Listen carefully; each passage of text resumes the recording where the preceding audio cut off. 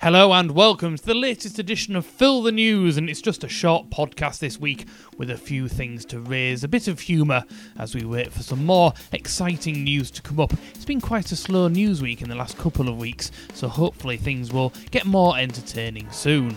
But this week, a runner has killed a cougar in self-defence. I also find it pretty annoying when older women bothered me whilst jogging. A report has revealed that cannabis can supercharge your sperm count as they head towards the egg far quicker if they have the munchies.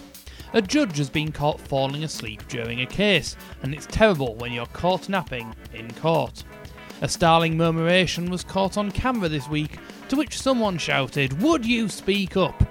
The success of future space missions to Mars lasting 300 days could rely on having a comedian on board, or failing that they could just watch the first third of a Ken Dodd DVD. A customer told by a NatWest employee that all vegans should be punched in the face made the situation even worse by phrasing it as a knuckle sandwich.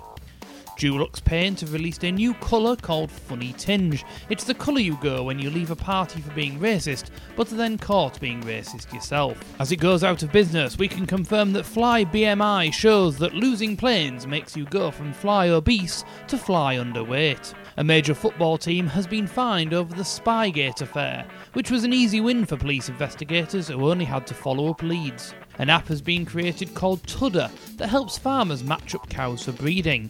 It works well mostly, but the app does keep Frisian. Prince Harry and Meghan Markle have arrived in Morocco as part of their latest tour, according to The Mole. And after the Health Secretary confirmed the NHS will have to remove all pages from the organisation by 2021, the Miami Sound Machine are rewriting their lyrics to sending a WhatsApp to Dr. Beat. That's all from the Fill the News podcast this week. Don't forget to like, subscribe and share, and we'll be back with more funny one-liners next week.